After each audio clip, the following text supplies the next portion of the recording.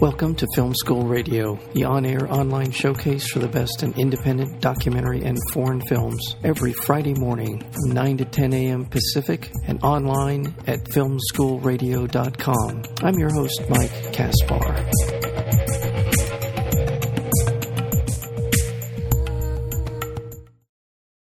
The film is called By Sidney Lumet, and it is, as I said, this retrospective of his wonderful film career, such films as 12 Angry Men,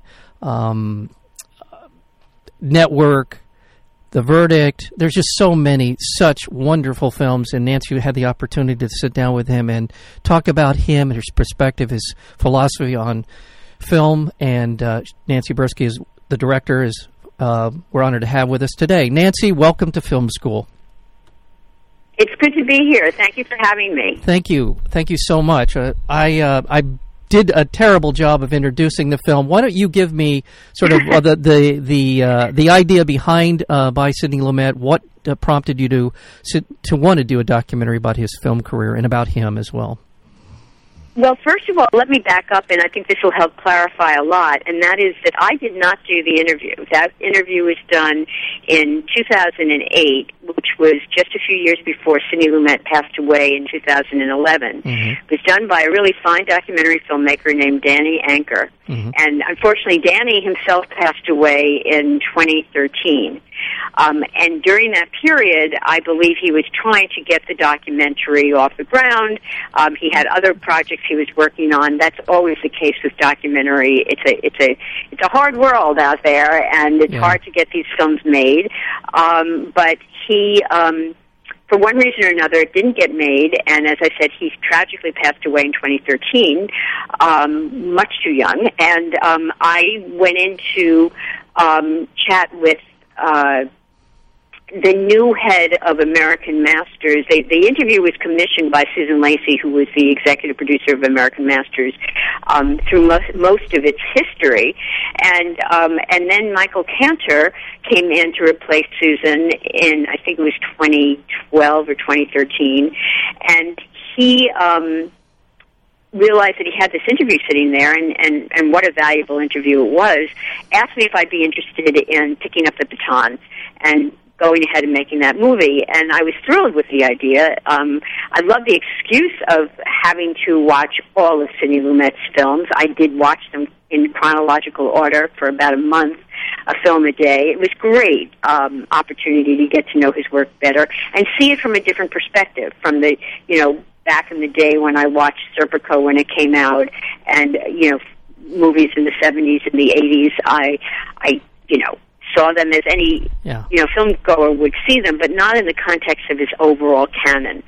And so it was an exciting opportunity to do that, but I didn't agree to do the film until I had actually watched all 18 hours of Danny's interview, and realized that there was a story there. I didn't want to just do a film which was just a rambling conversation with someone. I wanted to be able to find some kind of cohesive storyline or through line that would help us, that would allow us to leave the film knowing something different and exciting about Sidney Lumet, beyond his wonderful work. Beyond his wonderful work, yes. And I hope that's what I did. That was my hope. And you did. And as often happens in these kinds of interviews, their work, you hear their answer to questions about their life and their upbringing and their relationships with their father and their mom and all those kinds of things. And his heritage is deeply rooted heritage within the Jewish community, certainly the Jewish theater community, all of those things. And then you see him,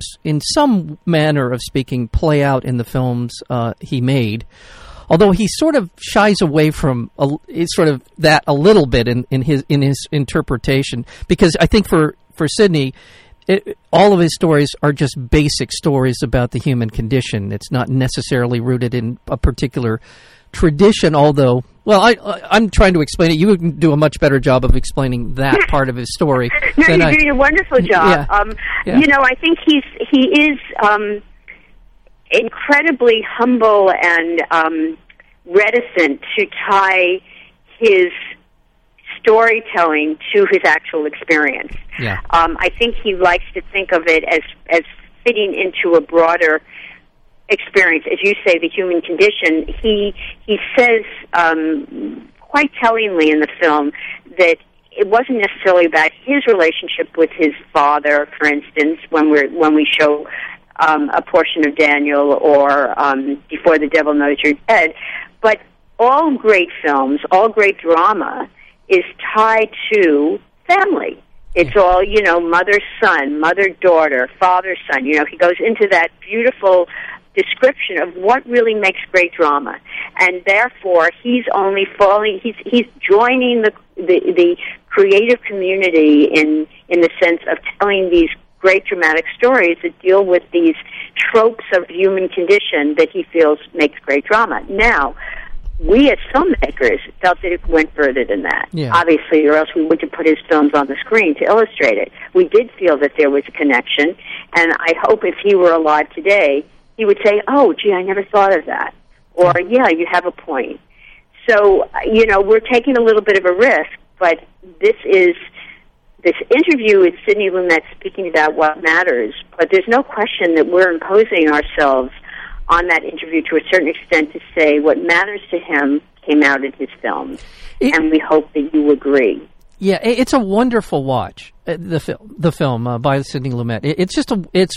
It is one of those movies where a documentary where he seemed in that interview to be very open, very forthright about his life and his feelings, and I love that there was one point where he was talking about what we just talked about, the sort of the basic human condition and how that affects and infuses his films, and he narrowed it down to Hamlet and Oedipus Rex. Right? Those were to him. Yeah. It's about family. It is about the relationship to parents and to family, and it's hard to argue.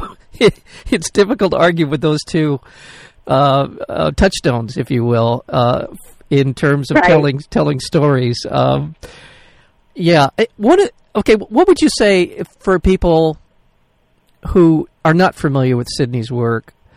Is there a way to describe him as a humanist? What would you say about his worldview in that regard?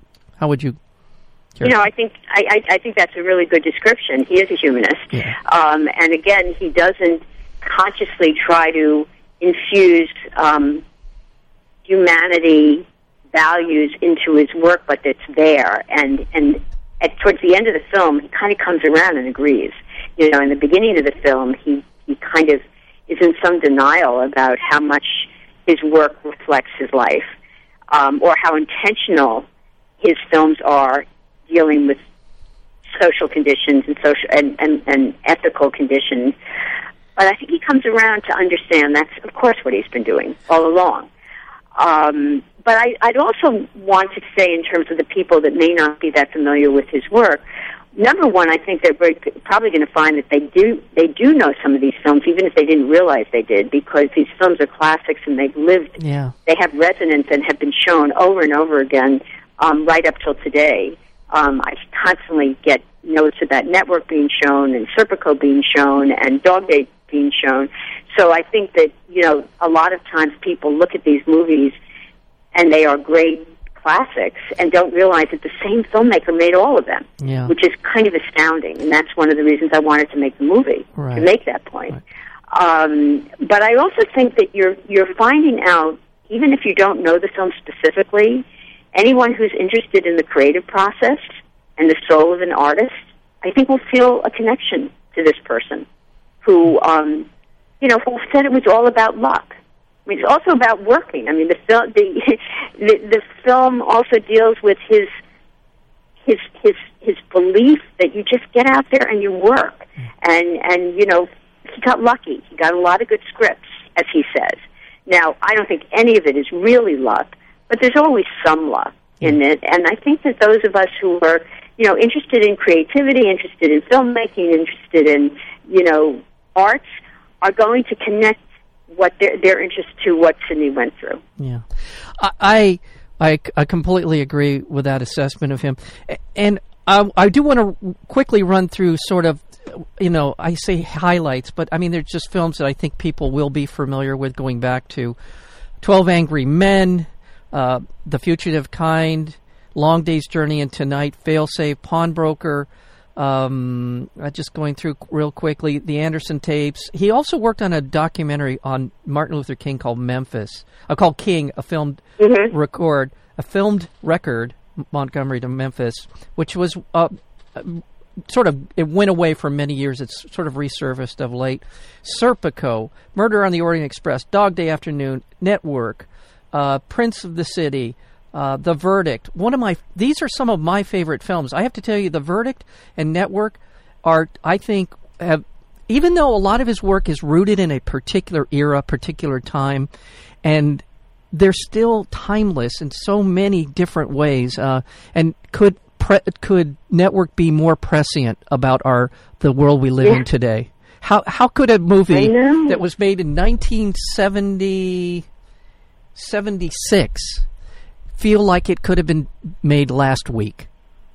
It's amazing. No, it's go ahead. It's incredible, and that's why I feel like this film that we've made is a real contribution to the culture, because it reminds people that this one person did these amazing films and that they are so resonant today. Yeah. I mean, if this were just a piece of history, well, it might be an interesting history, but it's not. It's relevant. It's timely. It's timeless.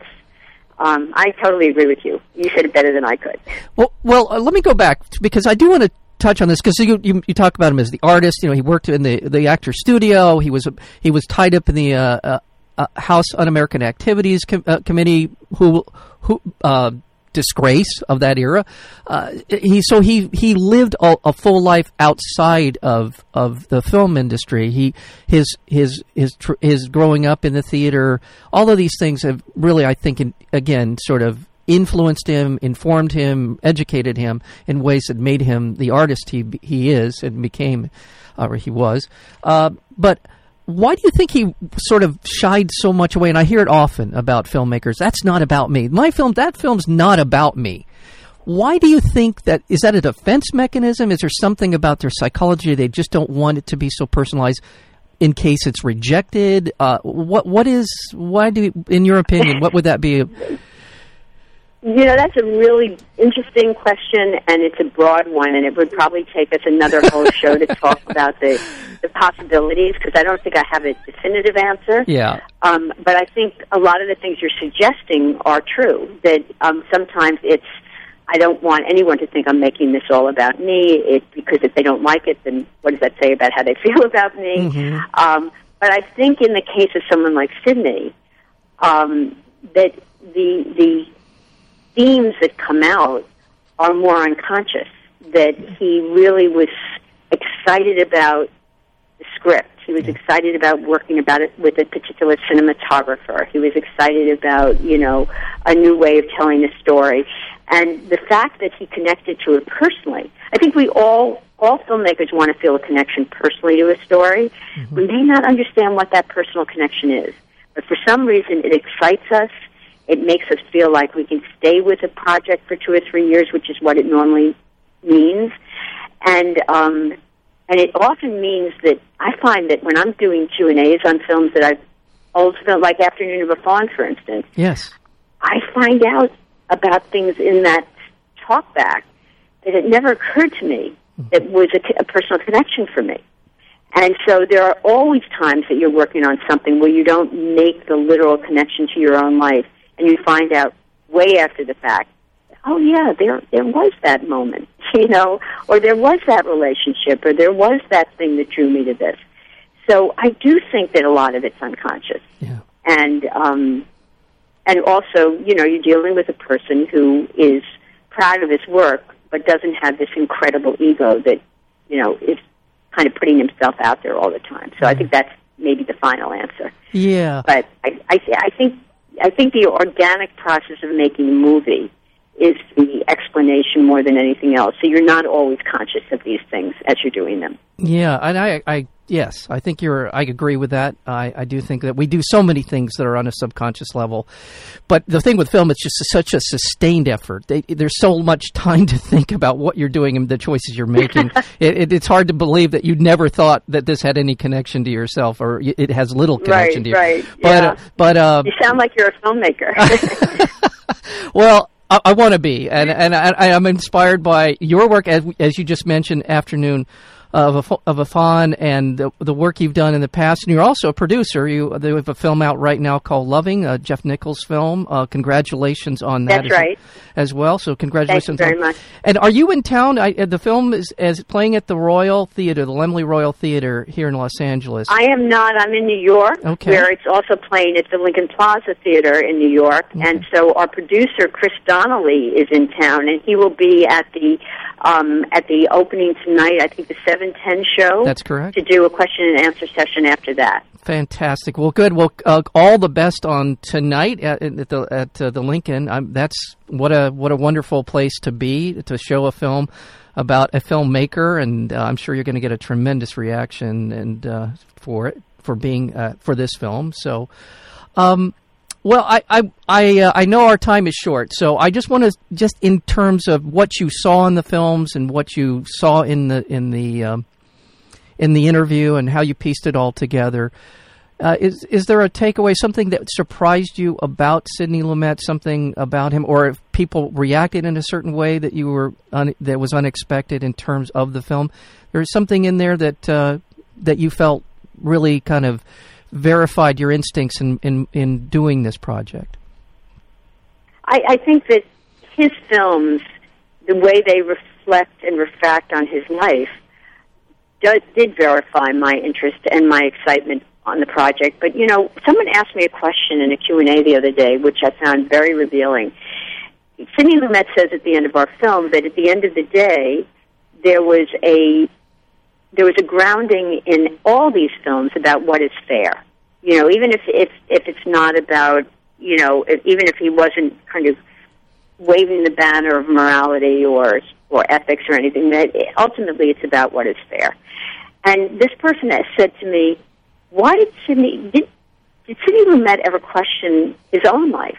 He had a really tough upbringing. He lived in adversity for many, many years before he became a successful filmmaker. Did he ever question whether or not life was fair to him? And I realized that Sidney Lumet has this incredible glasses half full attitude about life. And even when he was struggling with his father to put food on the table by acting when he was 5 years old and working hard during that really tough period, he found joy in that. Yeah. He thought it was the most wonderful opportunity in the world to be responsible for helping the family. There was never a time, I think, that he ever felt sorry for himself and that he didn't feel that life wasn't fair. So I think it's wonderful that here's a guy who has such a joyful and optimistic view of the world and is so grateful for the ability to do what he did, to make movies about people who didn't feel that way. I think that's a really interesting idea, and I'm going to continue thinking about that. Yeah. It's the first time I've said it, but I really think that that's fascinating. Well, as we leave you, I'm going to be playing Paul Newman's speech to the jury in the verdict, which, in my mind, is the greatest performance of Paul Newman's career. I think it's as good as any single performance that I can think of in terms of films. And to your point, I think you're absolutely right. It's such an important thing. Fairness, justice, some sense of justice is so much a part of the human condition, and Sidney Lumet did an incredible job of making that such a central tenet of his filmmaking career. Thank you so much. I completely agree with you, and I've really enjoyed this conversation. Thank you so much for having me on the show. As well, Nancy Bursky. The film is called By Sidney Lumet. Nancy, all the best. Hope you can come back and join us for your next project. Thank you for being here. I'd love to. Thank you very much. Take care. That was Nancy Bursky. The film is called, it's what we've been talking about. It's called By Sidney Lumet. But anyway, we're going to go to Paul Newman, and this is a scene, it's in the verdict, Paul Newman talking about justice. You know, so much of the time we're just lost. I say, please, God, tell us what is right. Tell us what is true. I mean, there is no justice. The rich win, the poor are powerless.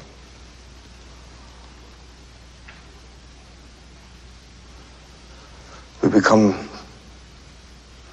tired of hearing people lie. And after a time, we become dead. A little dead. We think of ourselves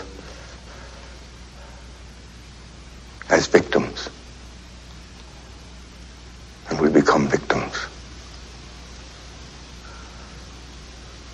We become weak. We doubt ourselves. We doubt our beliefs. We doubt our institutions. And we doubt the law. But today you are the law. You are the law. Not some book, not the lawyers, not a marble statue or the trappings of the court. See, those are just symbols of our desire to be just. They are in fact a prayer. I mean, a fervent and a frightened prayer.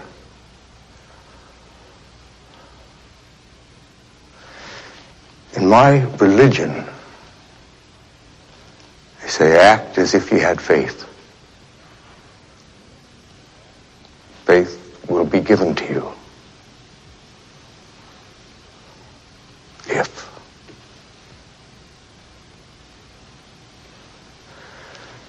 If we are to have faith in justice, we need only to believe in ourselves and act with justice. See, I believe there is justice in our hearts.